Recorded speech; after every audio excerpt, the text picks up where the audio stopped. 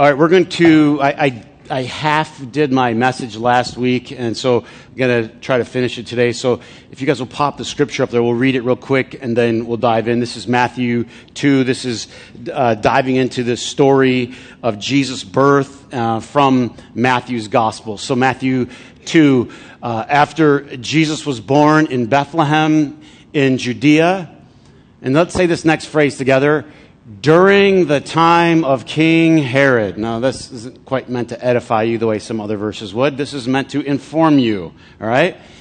During the time of King Herod. And that's what I'm going to talk to you about today. I'm going to talk to you about those 5 words, during the time of King Herod. And the last week I talked to you about that.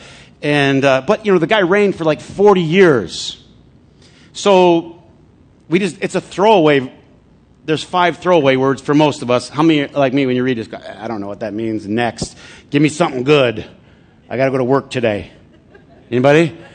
During the time of King Herod. I don't know what that means. So last week we got into it, but we got just the surface of Herod. We had only killed 4 people, and I had to close the service, right? We have a lot more people to kill to understand Herod, all right? 40 years the guy rules. So just to try to get some concept of 40 years, how would we do that? Well, we could think back, like, this is by the way, this is near the end of his 40-year reign, right? So he started when he was around 25. He's near his 70s now, and he's closing the book here when Jesus is born.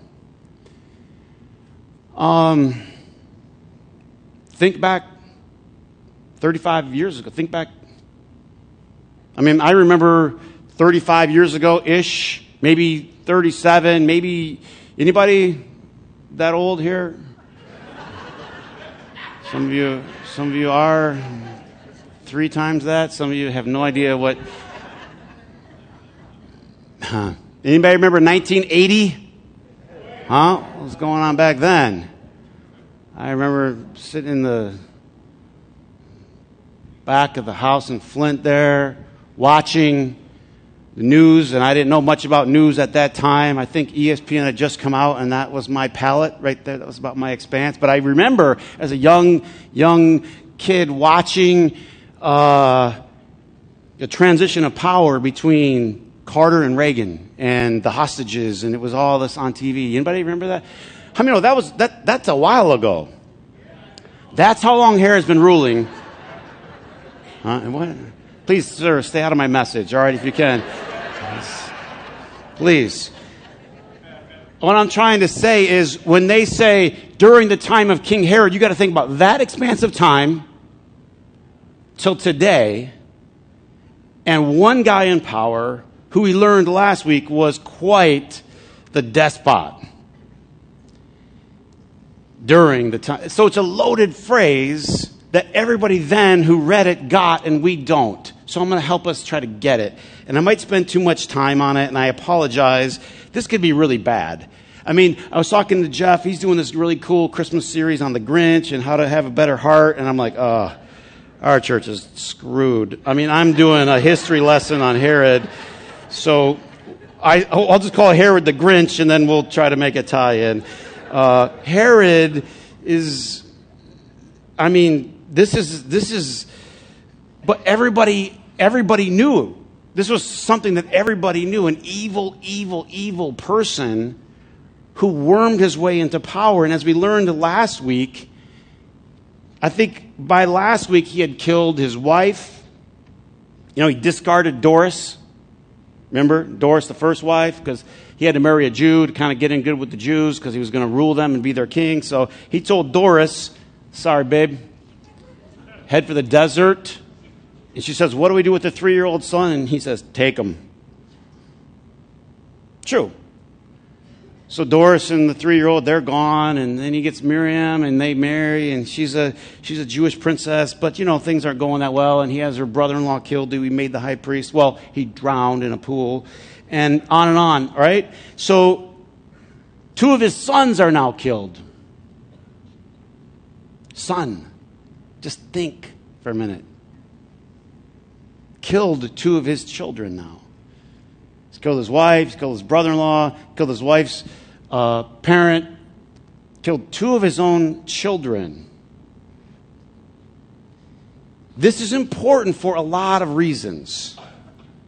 But one of the biggest reasons that this is important is because so often we misread the Bible. We misread it. So I sort of have a passion, and it's to try to help us reread it. Okay? So how many will say, I'll give it a go. I'll go along with you. Now, like this Thursday night, I'm doing a thing for a guys, which is like a guys Bible study. And last time we got together, I did it on Revelation. I talked about how to reread it, right? And people like going to those because they find out what I really think about things because I have my filters a little reduced. If you think it's bad here, you should go to one of those, all right? So Thursday night, I do this with, this Thursday I'm doing it with the guys, and it's a look at how to look at things differently. But the thing is this, if we miss what Matthew wrote there in the time of King Herod, we kind of miss the whole story. This is the setup. He wants to make a contrast between this king and what? Another king. He's coming. We're getting to him. All right? And they contrast in so many ways. And so Herod provides the perfect backdrop. Any artists here? Anybody paint? No? Nobody does anything? Oh, my goodness. You got to have a backdrop. You got to have something to make it pop, right? So Herod's going to he's the canvas. And Christ is going to pop. The color is going to pop against Herod. So he has to go on. So we did a lot with Herod, but let me just, a little bit more. We talked about how Herod would pretty much kill anybody that was a threat to him, as we saw, even his own family. And the other thing that we should know or say about Herod is he was known for his prowess as a builder. He built some amazing structures. And I'm going to show you a few. And I think if you guys can help me, we'll roll through a few of them here. And I'll just walk you through.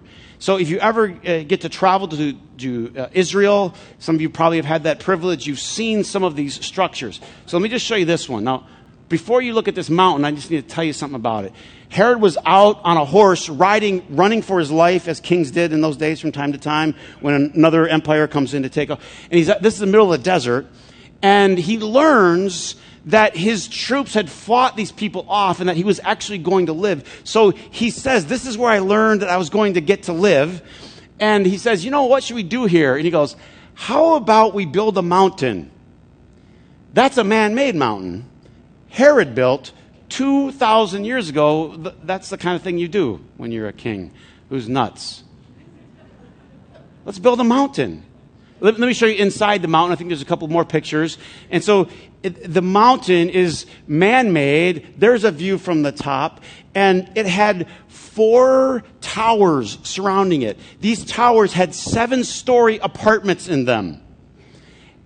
There was a pool in there. A pool so big you could have boat rides in the pool. Did I mention this is in the desert? This guy was the heck of a builder. He was loaded beyond belief. I'll give you another picture there. This will show you an artist's rendering of what that hill, probably what they believe as they're excavating it, what it looked like in its day. So Herod's no slouch. I'll show you a couple more things that he was known for. Herod built in a little further down towards the Dead Sea, a place they call Masada. Now that's more of a natural rock formation. It's like I can't remember. It's like 100 meters in the air. You can walk, and it takes forever to walk. We took a trolley to the top, right? They have a cable car that goes up there now. Very few of these ruins are left, but you can see it's like a 4-tiered palace that's up on a flat plateau in the middle of nowhere. This is just another one of his places. This, can I say it frankly, this was his Florida house. Basically, that's where he went for the winter, right? He was most known for and I could talk about the big, he built the biggest harbor in the world at the time called Caesarea Maritima. Caesarea Maritima. Why would you call something Caesarea Maritima? In case some guy named Caesar came by and you wanted to impress him, right? So then his most famous, this is like an artist's rendering. We don't know obviously exactly, but they're getting close with all the excavations. The city of Jerusalem in Jesus' day. Now, if you've been here for long, you've heard me talk about how the temple imposed on the city of Jerusalem. In other words, the temple wasn't a thing you might stumble onto if you worked hard enough to get around Jerusalem. How many know that is the thing in Jerusalem? You see it up there, the big monstrosity of a building that takes up a third of the city? This temple, it was Herod's building. He built that thing. 36 acres. Right? Now, the other thing you maybe want to make a note of is it's on the top of a mountain.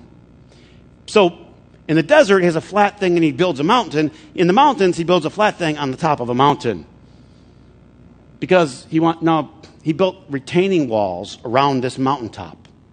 These retaining walls are massive. My brother actually had a business building retaining walls, right? Subways and all. I mean, this thing made anybody put to shame. 80 ton stones. 80 ton. To this day, they don't know how Herod did that. What am I trying to say about this guy? In the time of King Herod, I'm trying to say it's not a throwaway line in the Bible. When you said Herod, there was awe, there was fear, there was respect, there was dread, there was power, unheralded like it. So let me show you back to this Temple Mount. You know, this was important. He wanted to impress the Jews. And so he started building this thing, I think around 22 BC. I think he dedicated it around 10. So it took him 10 to 12 years to build, as you can tell. 10,000 workers. 10,000 workers. You can see how tall it is. You can still go to the corner that's closest to the bottom of the picture. To this day, that's what they call the Wailing Wall or the Western Wall. And I think we'll have a picture of that here in a minute. But on the top of this, well, there it is. That's that bottom corner. There you go. Bottom left, right? On the top of this,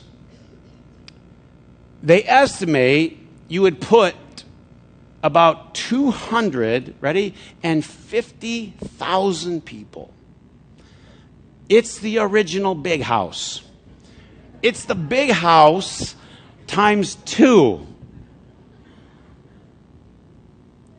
So what you're starting to get a handle on is the massive power and influence that this guy had, not just in Judea or Jerusalem, but around the world, as he was good friends with those that ruled in Rome itself. Herod, can I just say it? In those days, was the man. And you ever been around somebody that always wanted to be around people that were famous? Herod was always hobnobbing with the emperor. Always hanging out with Cleopatra. When Herod first came into power, he was fleeing down on a horseback through the desert, fleeing towards Egypt. He bumps into Cleopatra and down in Egypt, and she's ruling there, and she says, "Well, if they're taking your kingdom from you, you could have a spot in my military." And he goes, "Nah, Cleo. I mean, it'd be good, but I got to go back there. My family's back there." And she loans him a ship, Cleopatra's. And he sails it across, gets in kind of a shipwreck, or limps the thing in, changes ships, gets to Rome, and gets appointed there, gets appointed in Rome by, right, Octavian, right, and Mark Antony.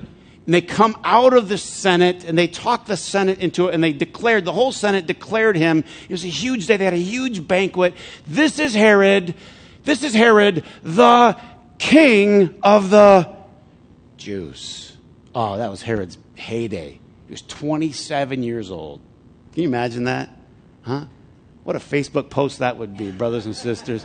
27 years, right? You're killing it. He's in there, this huge banquet. He's just soaking it all. Now, he has to get an army and go back and take the land back from this Parthian empire that invaded Rome's territory, right? He has to go back and win all these battles, but he's got Rome's resources now, right? So he makes his way back towards the north in Galilee, where, he had ruled as sort of a sheriff under his dad back in the early days. And he had some loyal people there, and with a lot of money that he had from Rome, he gets about 6,000 troops. He takes over a few cities, and then finally, 2 years later, he conquers Jerusalem again, and now he's set.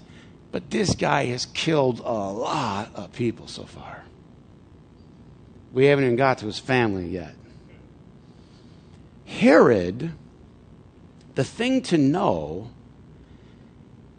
is Herod got to where he was by the execution of power, conniving, and brute force.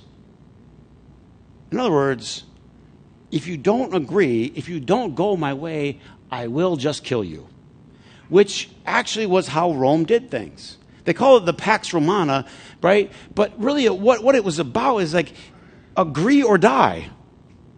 Agree or die. Join or die. Declare Caesar is Lord or die. Everybody was like, Caesar's Lord, Caesar is Lord. And they had these sayings, Caesar is Lord. What if, just for grins, let's just say, what if I came up today and I had a blue ball cap on? And on my blue ball cap, you're like, what does that say? And as you zeroed into my blue ball cap, it said, Make America Great Again. Many of you would walk out and go, man, that Chris is so innovative. The things he thinks of. What a catchy slogan. Wouldn't you? If 2,000 years later, I was worshipped wildly across the earth, and people said, Chris started this thing, Make America Great Again, with a blue ball cap, you would laugh and you'd say, no, he didn't start that. He was what? Making sport of it. I didn't. I said, if I did. The blue and the red. Do any of you get out? Do any of you watch TV? Or I feel like I'm not connecting, and I thought I would at some point. So this, the phrase that I would use, you would right away go, that's not your phrase. You're what? Cherry picking. You're spoofing. You're doing something with a phrase that's already out there. How many would agree with that? Okay, like, duh. This is a duh moment. So here's the problem. Ready? We read the Bible so much, and we've read it so often. We've heard these phrases, and we miss the main thing. We think these guys writing the Bible invented all these phrases. He's the King of the Jews. No, it's a spoof on what? The other guy who thought he was the King of the Jews. Let's try this one. Acts 4:12. This is Peter getting up to give a message. And he says, salvation is found in no one else. There is no other name under heaven given to mankind by which you must be saved. Right? How many of you ever heard this verse before? And you're Baptist, aren't you? I'm just kidding. So I'm fawning you. Relax. All right. So this is what we heard, and like this is how. So what we read is this is how you get to heaven. Now, if I permit me, they didn't have red hats, but what did the emperors do when they wanted to give a message or a slogan? Caesar is Lord. They would print them on coins. Coins were the red hats of their day. And they'd say, Caesar is Lord. Guess what they had on one of the coins? What was one of the slogans? There is no other name under heaven given by which mankind can be saved than the name Caesar. What is Peter trying to say? There's a new sheriff in town. Without the holster, but we'll get to that. There's no way you would credit me for saying, Chris invented this great phrase, make America great again. You would right away get, no, he's spinning what's going on in popular culture. The problem is we have no clue, most of us, what was going on in those days. So a smidgen of research, all of a sudden you start to realize that phrase after phrase after phrase is a steal from what everybody was saying out in popular culture in that day. There's somebody else is going to rescue us. Not Caesar, not with the swords and the crucifixions, and they would ride into town, and if you said Caesar is Lord, they would say, yeah, he is. Or if you didn't, then they would just crucify you. Documented. Not Chris make documented. Right into a town, Caesar's Lord of this, and everybody nods, yep. Where do we pay our taxes? And if you didn't, well, they crucified you. What is the whole gospel story about? A new kind of king. A new way. And remember, the prophets and the government will be upon his shoulders. A whole new way of doing this thing that people were saying, I think I could buy into that. I'm kind of tired of all the people dying. Think about this. Herod represents a way of living life, an entire way of living life, with your head on a swivel, fear, insecurity, right? Gripping power. Jesus comes into the scene. He is the opposite of Herod. Are you getting it now? The backdrop's been set, and now this baby is born, right? In a feeding trough, in a little cave house with the animals. All of Herod's, you saw his palaces, they were fortresses. I didn't even get to do them all. They were everywhere. Fortresses. Why? Why do you build a fortress? Because you don't want to die. Because you assume most people want to kill you. Jesus doesn't have a fortress. He's got a manger. He's painting a picture for us that says there's a completely different way to live if you're willing to consider it. Herod was image conscious. Herod was worried about what did people think about him. He had to please the Romans. He had to try to please the Jews. He was trying to get people to like him. He built the temple. He's trying to impress people. Now, let me just say a couple things. Wanting to be liked is normal. I actually like to be liked. Anybody else? It's kind of nicer if people like you. There's nothing wrong with wanting to be liked. I think that's actually an admirable quality. But how many know it can go too far? Where the obsession becomes, I need to be liked. I need your approval of me. I can't feel good about myself until you feel good about me. And now I will bend and shape who I am just so you will please feel good about me. So that you would, quote, like me.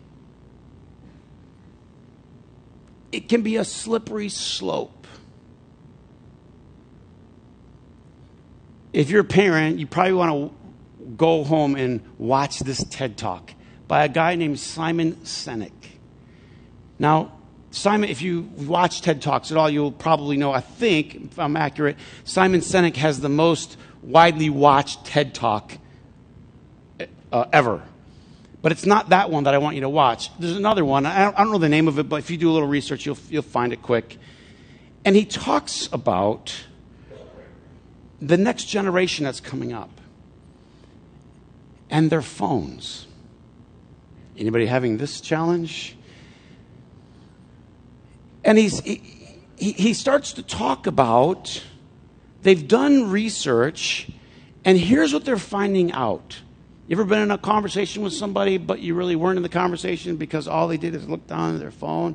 And now they have habits, and we always have nervous habits where we're standing there, and we have a minute to kill or 10 seconds, and you just have to hit your Twitter feed or your Facebook or your Snapchat or whatever it is, and you got to be connected. You got to be online. Listen, scientific research, this is what they're finding out.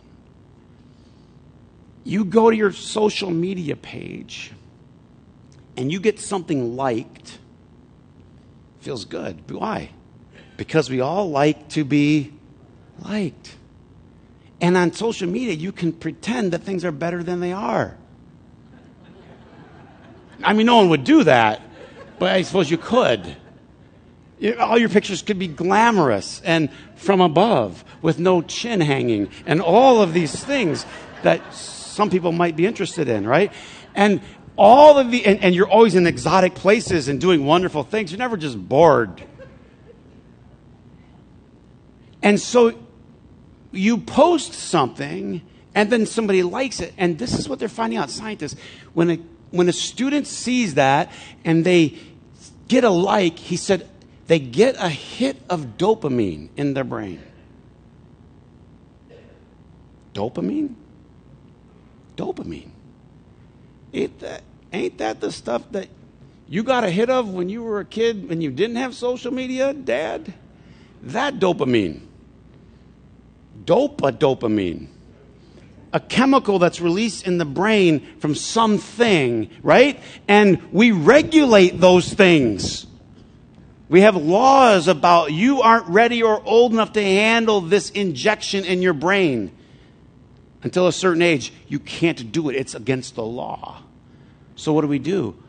You can get a hit another way at a time in life, especially for teenagers, right? At a time in life when they're most vulnerable to the idea of self-image and how do I look, right? And am I approved? These are the things. This is what they're finding out. So you know what the answer is? I have no idea. I just know the problem, all right? I have no idea. I'm like the rest of you. Who knows?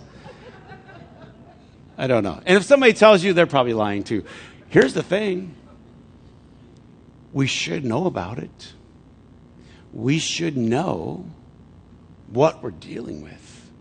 We should be aware that a student or a young adult, not to mention older adults, but are vulnerable to this idea of needing to be liked. And it's its own slippery slope. They're not going to turn into Herod. That's not what I'm saying. But they are going to struggle if they need the dopamine all the time. We have to inject something else. Can you imagine Herod's Facebook page? Huh? He probably had no likes of anything, right? He's putting people on, he's forcing people. Let me tell you the end of Herod's. I don't know if you know this. You write to people, you will like my Facebook page. Yes, sir. You say, oh, you're exaggerating. Oh, I'm not exaggerating. When Herod died, he was near the end of his life. He knew he was going to die. He had several people arrested. Now, I've heard different stories about the details of the arrest, but they were influential citizens, is one of the things that we know. They were probably students, but we're not 100% sure. And they were probably doing vandalism of some sort. But they were well-liked. So they would have been part of like a student movement. So at one point, Herod puts a Roman eagle in the temple. And that, if you're Jewish, you're like, you can't do that. That's desecrating the temple. So these would have been the young college kids that went up there and ripped it down. But they were popular among their peers. Like, hey, these guys are giving it to Herod. Herod rounds them up. True story. Takes them to Jericho, confines them, and gives the order because he knew that no one would cry when he died. He made an order for these very popular young men to be executed the minute that he died so that people would cry when he died. Did I mention he was a little jacked up? Read your history. It's there. Thankfully, they didn't do it because he's gone. Ding dong, the witch is dead. Right? I mean, it's over. They didn't do it. But that was the plan he devised. How many know this guy was messed up? How many know now you'll never read Matthew chapter 2, verse 1 the same again? In the time of King Herod. Matthew's just setting a backdrop so he can paint the manger scene. Right? So he can give you Jesus. But you got to see the pop. Huh? Some of you are colorblind. I mean, like it's messed up for you. The way you dress. You know what I mean? The whole thing. You need approval. You know what I mean? Matthew was making something happen here that every artist could see right away. He was making Jesus pop, not as a power figure, but as a servant. That he was going to do something completely different. Herod's way was power and might is always right. And he was going to push his way. You ever been around a pushy person?